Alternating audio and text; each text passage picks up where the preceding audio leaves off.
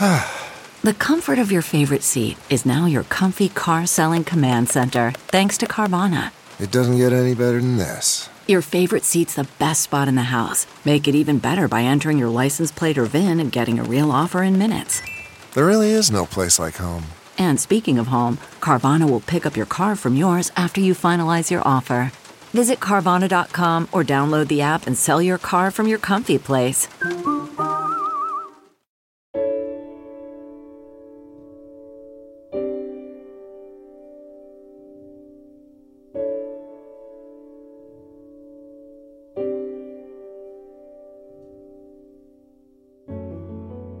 Howdy, folks. It's Matt.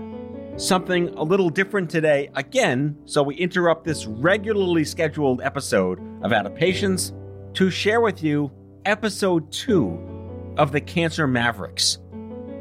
And for those of you unfamiliar with the Cancer Mavericks, it is a riveting, new, groundbreaking history series that we here at Offscript Media launched in June to celebrate the 50th anniversary of the signing of the National Cancer Act.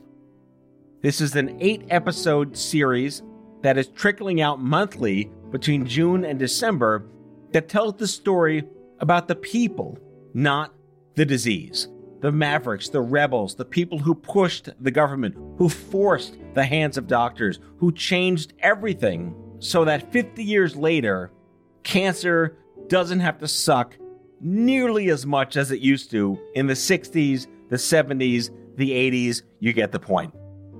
So, without further ado, enjoy episode 2 of the Cancer Mavericks, the Alumni Association.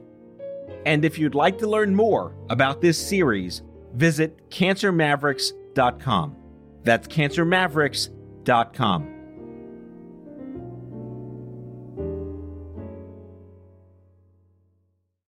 The Cancer Mavericks, a history of survivorship, is made possible, in part, by our signature partner, Amgen, committed to transforming new ideas and discoveries into medicines for patients with serious illness.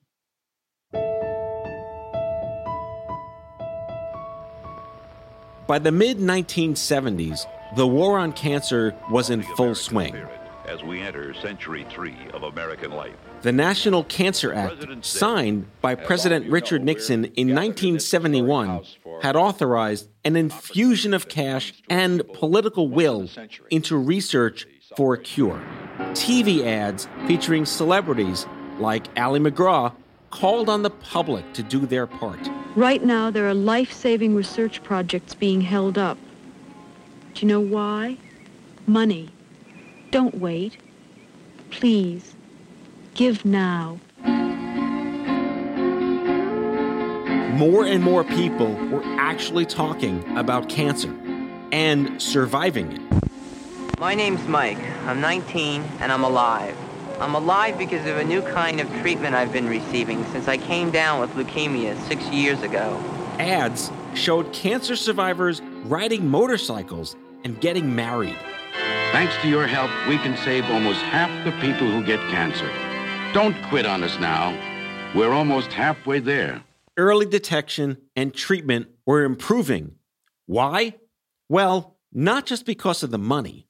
It was also due to the work of brave people like Rose Kushner, a journalist and breast cancer survivor, and Bernie Fisher, a doctor who pushed back against the status quo. Both were featured in our first episode. So, by the mid-70s, we're coming out of the bad old days, when your doctor might not even tell you if you had cancer.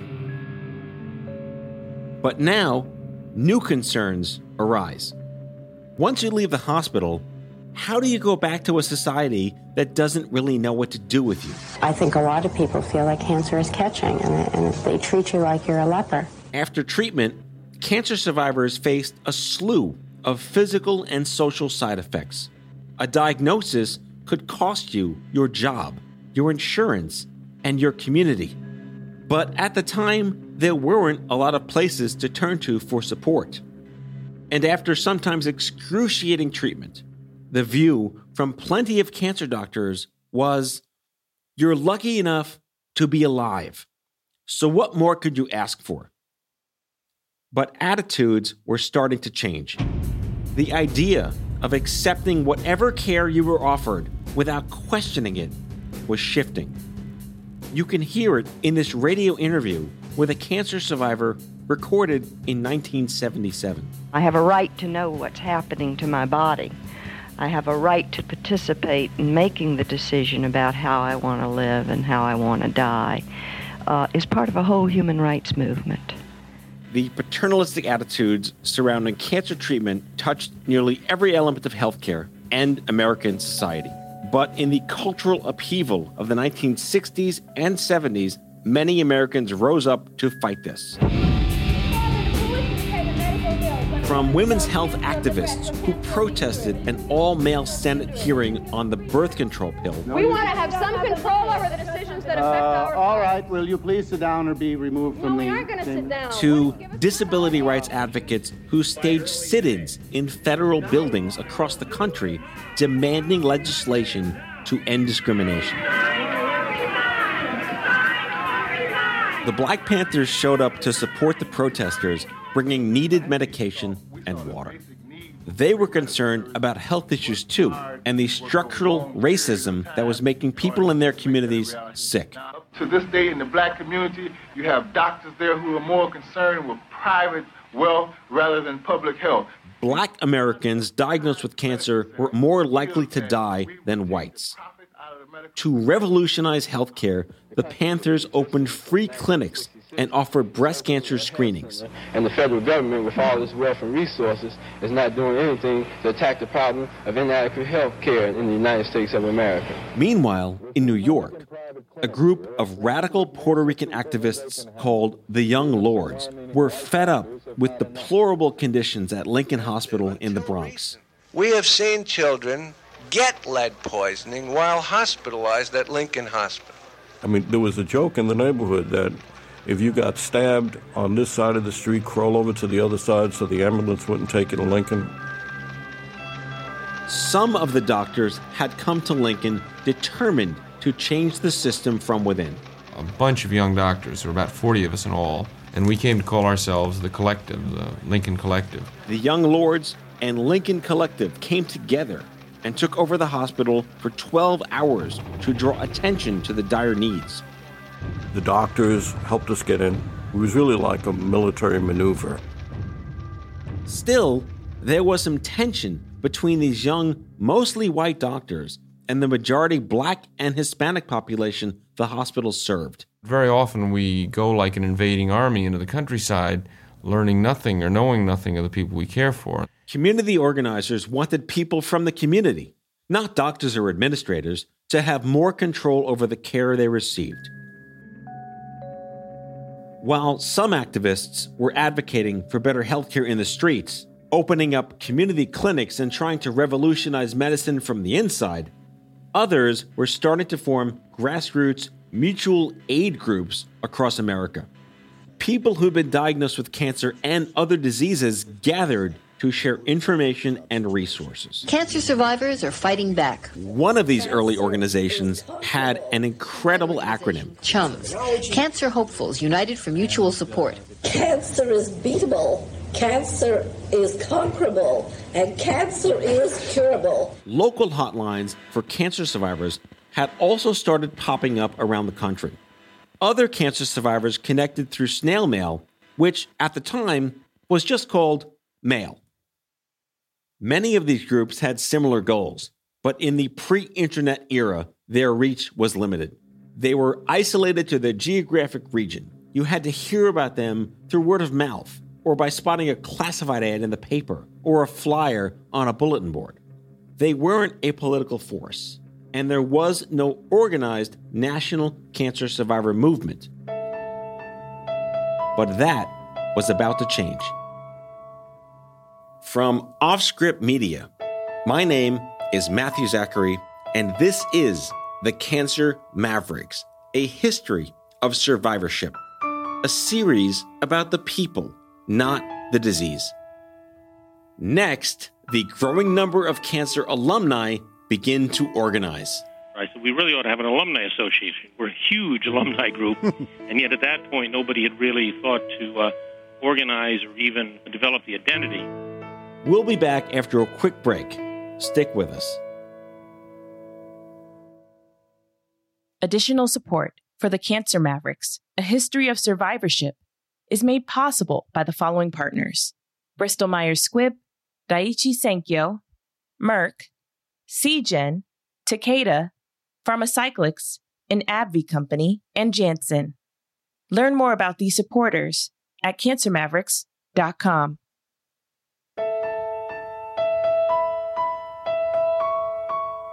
Organizing a national coalition for cancer survivors before the internet was no easy task. Not that it's that easy today, but back then, you couldn't just Google cancer groups near me. But in the mid-1980s, two survivors with a shared vision found each other and sparked a national movement. Our producer, Susie Armitage, has that story. Fitzhugh Mullen was a young doctor from New York, steeped in the radical politics of the 60s and 70s. In medical school, he'd gone to Mississippi to volunteer with the civil rights movement. Remember those doctors working with the young lords to occupy Lincoln Hospital in the Bronx? He was one of them. Fitzhugh went on to write a book about these experiences, called White Coat, Clenched Fist: The Political Education of an American Physician. He spoke to the legendary journalist Studs Terkel about it in 1977. As soon as I got to medical school, I found myself rapidly being politicized. I found myself saying, well, why am I here? What am I doing? Why am I going to this anatomy lab when, young people are making history and changing the country? And as a kind of compromise, I decided to go south that summer and see if I could find some reason that would keep me in medicine. And ironically, I found more in Mississippi to keep me in medicine than I found in the labs, in the cadaver, and all the dogs we dissected put together. Fitz, as his friends and family called him, was an extrovert with a passionate drive to make the world a better place. He'd gone into medicine to get closer to people, which made it difficult to deal with losing them. Unhappily, many of your patients do die, but it's not discussed much in medical school, and it's assumed that you simply minister to that individual scientifically until the end. And I found it to be a far richer, trickier, and more troublesome interchange than simply making the announcement, I'm sorry, so-and-so has died, and then going on to the next patient. Fitz sounds calm here, young and healthy. But when this conversation was recorded, he had just faced the prospect of his own death, an unexpected cancer diagnosis at the age of 32. He was married with a 3-year-old daughter and serving in the National Public Health Service in Santa Fe, New Mexico. For the last few months, he'd been waking up with chest pains, and he had a persistent cough. Fitz had the technician take an x-ray of his chest just to make sure everything was okay. When he saw the film, he immediately knew something was wrong. There, in his right lung, was a white mass that he'd later describe as a hazy cauliflower. He took the x-ray over to the radiologist. It was only when I told him it was my chest x-ray and saw their demeanor radically change and them start to pull and choose their words very carefully with a clear kind of shudder in their voices. Did the fear get to me that, oh my God, this was me and this was cancer? Soon, Fitz was on the operating table so doctors could get a better look inside his chest and see how far the cancer had spread. But then, things went very, very wrong. During the biopsy, the doctors accidentally cut a vein, and it began to bleed uncontrollably. They performed an emergency procedure to split his chest open and save his life. Once he was stable, they got around 60% of the tumor. But Fitz's fight was far from over. Over the next 2 years, he went through chemotherapy and radiation. Then, they had to remove his sternum to address an infection from the initial emergency surgery. When it was all over, the cancer didn't recur. But all the treatment left significant scars. Here's his daughter, Megan. He was missing part of his breastbone. So you could see his heart beating because they had grafted skin onto there, and then by literally sewing his arm to his chest, created blood flow so that he could live. Gradually, Fitz recovered and got back to work. He actually finished writing White Coat, Clenched Fist, the memoir of his activism as a young doctor, while healing from cancer treatment. That's when he sat down for that interview with Studs Terkel. And after taking a few years to process his experiences with cancer treatment, he decided to write about that too. Published in 1982, the new book was called Vital Signs, A Young Doctor's Struggle with Cancer. It was one of the first major memoirs about cancer. He wrote beautifully about the anger he felt getting cancer so young, but also about the joys of surviving it, being able to eat Chinese food again after radiation burned his esophagus, playing with Megan, celebrating the birth of Caitlin, who'd been conceived right before he began treatment, and adopting their brother Jason a few years later. The book got a lot of buzz. Here's Caitlin. He did a late night talk show in New York City, and he took me for this trip, and we stayed in a hotel in New York, and then a limo came and picked us up and took us to the studio. And I thought that I was so special that, my dad had written this book. And I also felt important because there is a chapter in the book named after me, and having a daughter born as a symbol of life was something really important to him. Fitz also traveled the country to speak with cancer organizations and support groups. And a few years after Vital Signs came out in 1985, he wrote an essay for the New England Journal of Medicine called Seasons of Survival. It helped popularize the term cancer survivor, as opposed to cancer patient, or everyone's favorite, cancer victim. He talked about what prompted the piece in a 2004 interview with NPR. And what became increasingly apparent was that, as for most everybody with cancer, the binary notion of either death or cure, which we kind of start with, isn't the reality. The reality is kind of a DMZ, a kind of purgatory, in which for a long time it may not be clear exactly the outcome, with lots of complicating issues that nobody really focused on. In the essay, Fitz outlined 3 phases or seasons of survival. First, the acute survival phase, when you've just been diagnosed or you're in treatment and fighting for your life. Then, extended survival, where you're in remission or have finished the initial course of treatment and are learning to live with new physical limitations and anxiety that the cancer will return. And finally, permanent survival, or the closest thing to a cure, when the chance of recurrence is small, but you're still affected in physical, mental, emotional, and other ways. Fitz also highlighted the fact that doctors weren't prepared to help survivors deal with everything that comes after, quote-unquote, beating cancer. He wrote, "It is as if we have invented sophisticated techniques to save people from drowning, but once they've been pulled from the water, we leave them on the dock to cough and splutter on their own, in the belief that we have done everything we can." His words resonated with readers all across the United States. One of them was Catherine Logan, a survivor of cervical cancer, living in Albuquerque, New Mexico.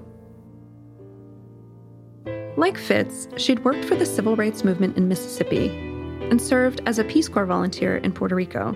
She was the daughter of a Presbyterian minister, and their family had hosted refugees. Catherine had a deep commitment to social justice and didn't hesitate to speak up for what she thought was right. Her brother John put it this way. She was always a fireball. She was always passionate and stuff. After doing social work and community organizing in Chicago, Catherine had been drawn west. She drove her Volkswagen Beetle from Illinois to Albuquerque, but she detoured to visit me and say hello. I'm now going to be living in Albuquerque because I'm looking for myself, and that's where I'm going to look. She settled there and started a business making turquoise jewelry. Then, in her 30s, she was diagnosed with cervical cancer.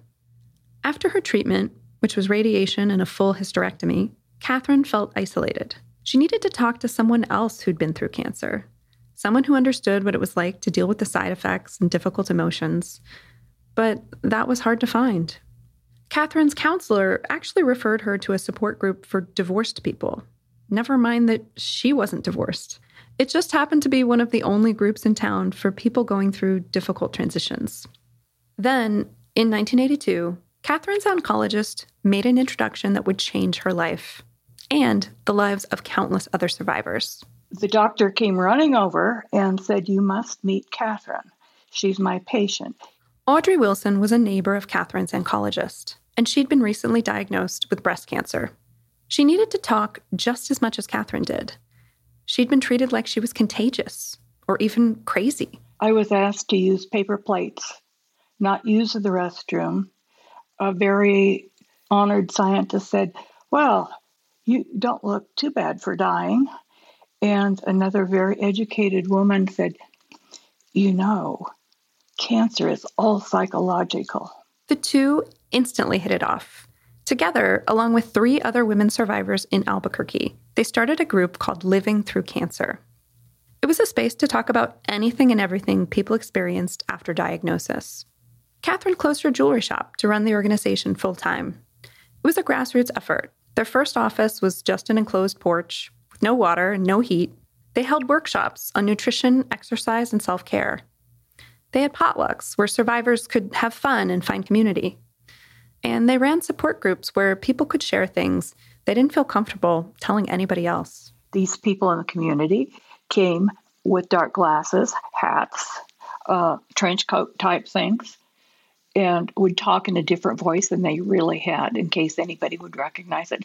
I was warned, don't tell anybody or you'll lose your job and your family. I mean, this is the thinking at that point. I'm pretty sure that I found a listing in the newspaper. That's Beth Pinkerton. She came to one of Living Through Cancer's support groups after a close relative was diagnosed. It was hard to wrap my brain around that this was happening, and I didn't know what it was going to mean. Going to the group helped Beth process those feelings. Catherine was the facilitator. She made sure that there was space for people to talk and people didn't dominate the conversation. She really had a vision of what could be, and that cancer didn't have to be the end of the line. It didn't have to be the thing that defined you. Catherine felt that if you are facing cancer, you are the expert of your own experience. And that is valuable, and it's something to share with others. As a group of women without formal medical training, they also faced some pushback. Here's Audrey again. Well, we were just kooks. Who's going to talk about cancer? Just go home and be quiet, because we were doing such outrageous things. We were going outside the medical community, outside our doctors, and talking to one another. And then my oncologist, after a time, wrote a letter to the medical community, just acknowledging it was a valuable service to some patients. Any questions, they could call her. All the while, Catherine was networking from her makeshift desk on the porch, looking for allies. She was reaching out to everybody she knew, and from one person, she would get another list of contacts, and she would just quietly communicate with them, saying, "We are starting this organization. What could you tell us? What do you think we should be doing?" She would just inquire of them and their knowledge and their suggestions. And her brilliant mind knew how to comb through those. Catherine was already thinking beyond Albuquerque. So when she read Fitz's Seasons of Survival essay, one of the lines jumped out at her. We really ought to have an alumni association. We're a huge alumni group. A national alumni association to connect cancer survivors and all the support groups and organizations that were popping up around the country. Catherine knew that if organizations like hers got together, they could expand their impact, share best practices for peer support, and push for changes to the law that would really improve life for cancer survivors. So she wrote to Fitz about the work she was doing with Living Through Cancer and starting that Cancer Alumni Association. "Let's do it," she said. She didn't hear back at first, but Catherine wasn't about to let go of the idea. She followed up in person at one of Fitz's speaking events, and eventually she got him on board. With his contacts as a respected doctor and author, and her passion and perseverance, they made a really powerful team. So it was decided. they would convene the first meeting of the United States Cancer Alumni Association and start a national movement, truly the first of its kind. Catherine sent letters to 83 people and organizations working with cancer survivors to see if they wanted to join a national coalition.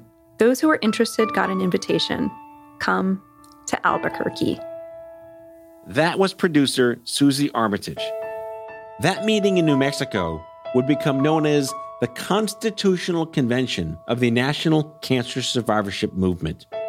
We'll be back with that story after the break.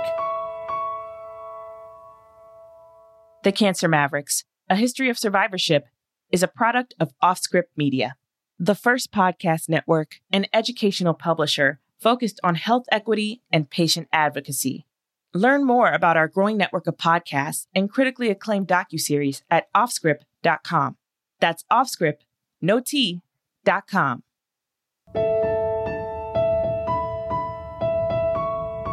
For Susie Lay, an oncology nurse in Arizona, the invitation to go to Albuquerque was a life-changing accident.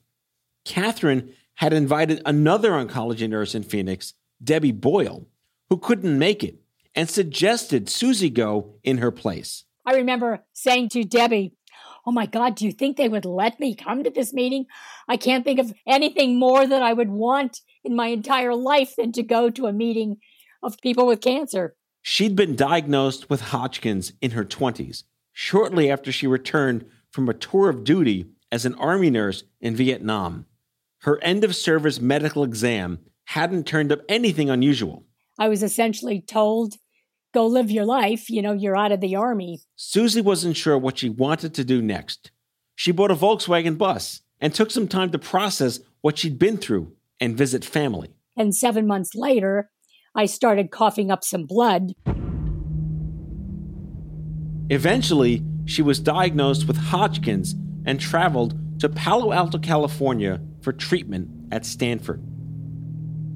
It was one of the best places she could have landed. At the university, Dr. Henry Kaplan had pioneered the use of life-saving radiation delivered via a powerful linear accelerator. She got a full course of MOP, an acronym for 4 kinds of chemotherapy drugs, and total nodal irradiation. The chemo would leave her infertile, a devastating side effect she learned about the same day the treatment was to begin. She cried for 3 days, struggling to process the news that she would never be able to bear children. "We're going to cure you," the doctor said. "What more do you want?"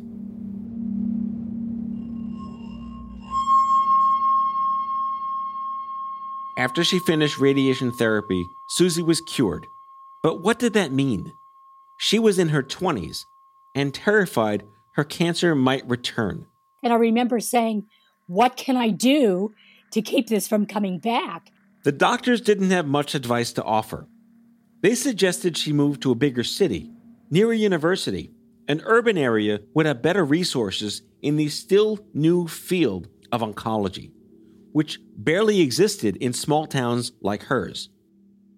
Other than that, I was actually told, well, you could take a multivitamin. I'm sure he just wanted to tell me something so that I had something to grab on. And I even said to him, what brand of a multivitamin? I mean, I was grasping for anything. And there just was nothing. Susie recovered physically, but emotionally, I was an anxious wreck. And as she wrestled with the challenges of life as a cancer survivor, she found a new career as an oncology nurse. Caring for cancer survivors felt like a calling, but it also brought up a lot of strong emotions. Susie was giving chemo to patients with the same disease she'd had, and it was devastating when they didn't make it. And it made me so sad, and I cried, and the young docs there were just freaked out that I was so emotional that I shouldn't see patients. The trauma took its toll, and it was difficult to be the only staff member who'd had cancer. I was working with medical personnel who really did not understand what it was like to live with a history of cancer. And so I got pissed off because they didn't understand that I was still anxious and that it was okay to still be anxious, because this really, really impacted my life in a major way. I went to some of my fellow oncology nurses and I say, how do you deal with this on a day-to-day basis? Well, we just don't take it home with us. We leave it here at the office. And I say, yeah, but I can't. I was getting more and more uncomfortable with the idea that we were not supposed to feel the way that I was feeling. And the only support network that I had at the time were my patients. Some of us got to be friends. We'd go out for a drink and, they'd say, I want to talk to you about stuff that we're not able to talk about in the clinic. Like, we're young people. What do you do on a date? When do you tell them that you had cancer? Do you tell them right away? Or the idea of infertility and not being able to have kids. So we had these kinds of discussions. On the other side of the country, Barbara Hoffman was also searching for a community of advocates. She had been diagnosed with Hodgkin's disease in 1974 at the age of 15.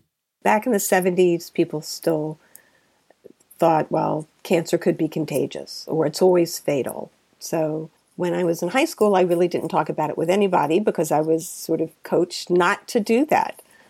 So didn't have a lot of outlets or ways to process it. So it was very isolating. Barbara grew up in Savannah, Georgia, and there was no cancer center there at the time. Like Susie, she traveled to Stanford so she could be treated by Henry Kaplan, the father of radiation oncology. After treatment, Barbara started college at Princeton. And soon, for the first time, she found a friend who'd had cancer, another freshman student named Pete. He'd been diagnosed with Hodgkin's as a teen and treated at Stanford too. They formed a bond, and it soon became very clear why Barbara had been told to stay quiet about her cancer. His roommate's father was a physician who had read in some medical journal somewhere about the possibility that some cancers like Hodgkin's were virus-based. And because of that, the possibility they could be contagious. The father had expressed his concerns that this cancer survivor should not be in a dorm with other young men, and they moved him to the infirmary and asked him to live in the infirmary instead of a dorm. Pete eventually convinced Princeton they were wrong. The school apologized, and he moved back into the dorms.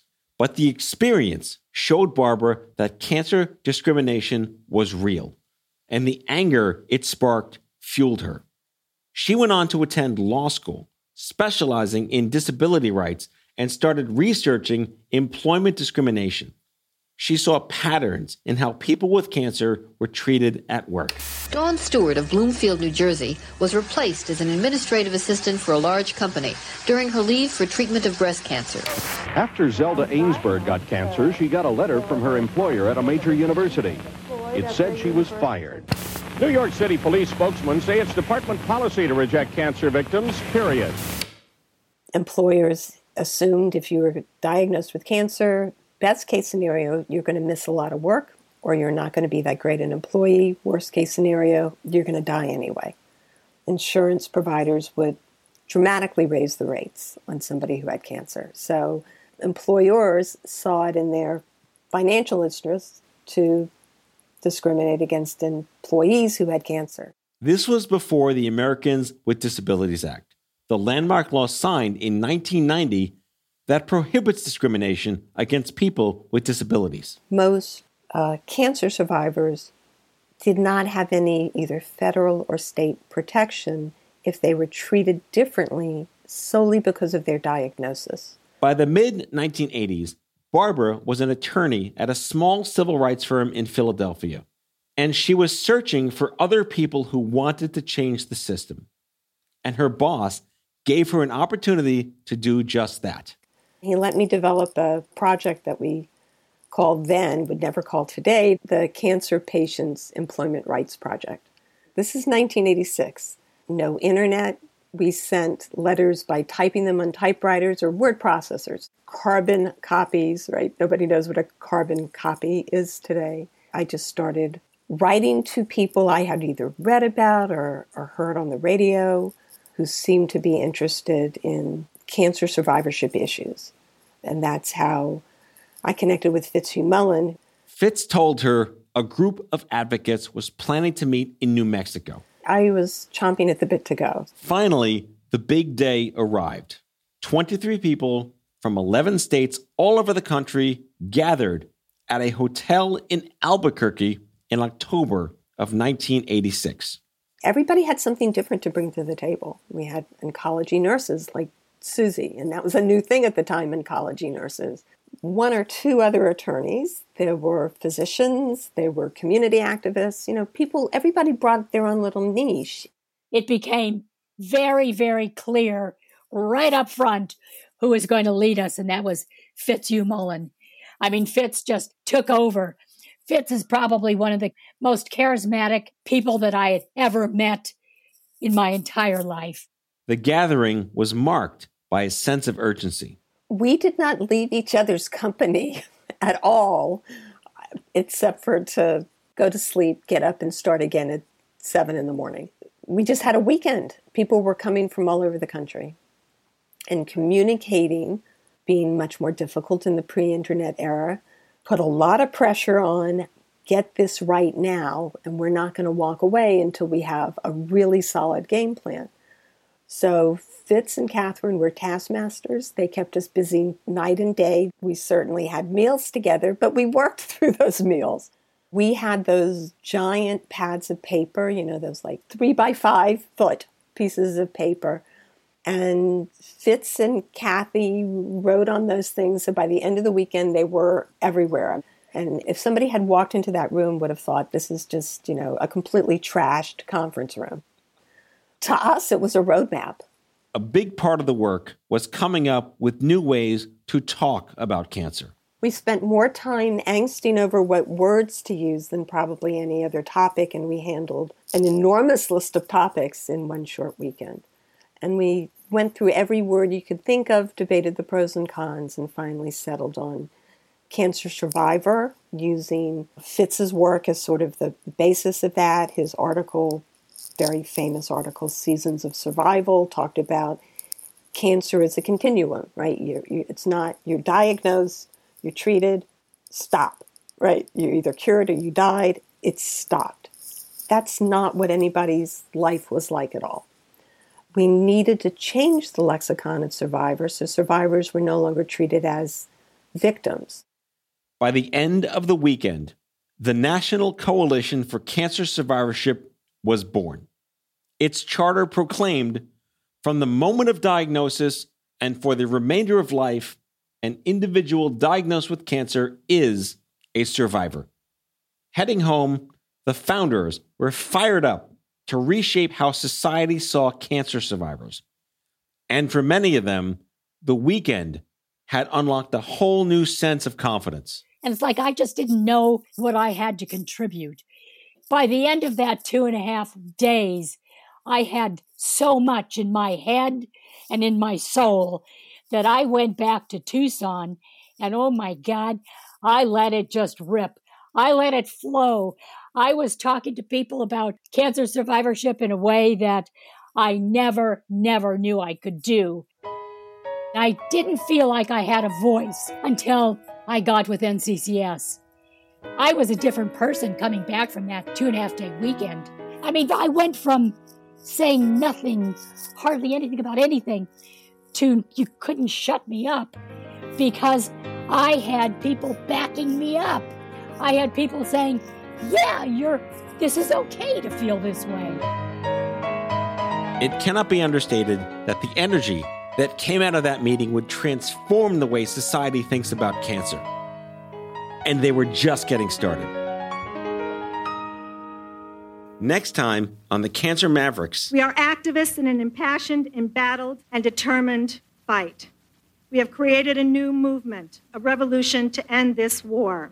We demand access to quality care for all people and not the medically privileged. We demand an end to the politics of cancer. The Cancer Mavericks, A History of Survivorship, is a production of Offscript Media in partnership with Small Good Thing. The executive producer is Steve Lichtai. Our senior producers are Susie Armitage, Mary Rose Madden, and Andrew McDowell. Our associate producers are Mariah Dennis and Mara Laser. And our production assistant is Sophia Curzius. Sound design and mixing is by David Schulman, and our music is composed and performed by me, Matthew Zachary. For more information about this series, visit cancermavericks.com. That's cancermavericks.com.